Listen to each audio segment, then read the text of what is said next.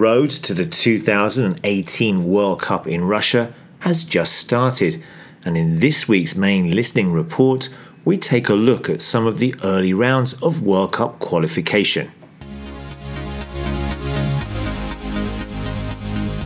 2018 World Cup qualification, Asia.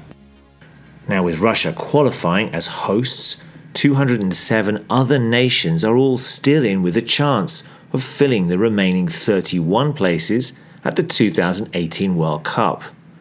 At least until early next week, that is.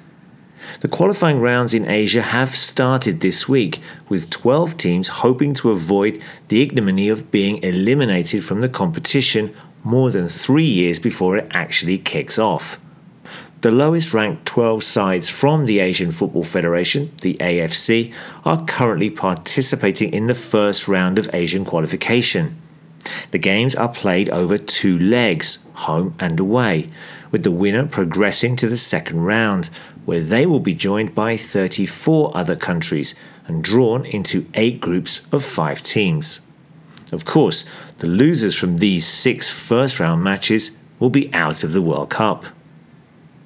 Now, the 6 first-leg matches from the first round produced some remarkable results, with FIFA's lowest-ranked side Bhutan defeating Sri Lanka 1-0 away from home, while Timor-Leste thrashed Mongolia 4-1 for their first-ever World Cup win, and Brunei also claimed their first-ever victory with a 1-0 win in Chinese Taipei or Taiwan.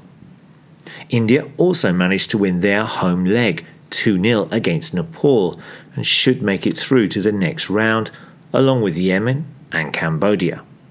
Now, the second leg matches take place on Tuesday, when for 6 countries, the World Cup dream will be over. 2018 World Cup qualification, the rest. The next region to begin qualification will be the CONCACAF section, that's North and Central America, with the first round starting at the end of this month. Like their Asian counterparts, they will have a qualifying round to determine which 7 teams will make it through to the second round, meaning we'll be saying goodbye to either the Bahamas or Bermuda as they face off on March the 25th. The Oceania qualification campaign begins in June, while both the African, that's the CAF, and the South American, CONMEBOL sections begin in October. Europe will probably begin at the same time, though its federation, UEFA, have yet to decide on the official start time.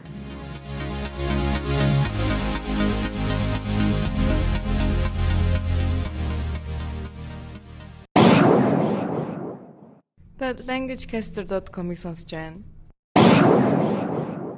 Yes, indeed, you are listening to languagecaster.com.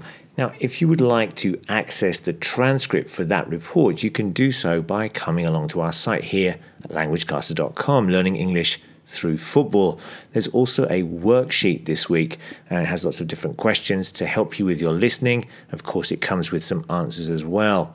We also have lots of other resources here at our site at Learning English Through Football. We've got expressions, we've got a huge football glossary, we have lots of reading posts where you can practice vocabulary, and lots of quizzes too.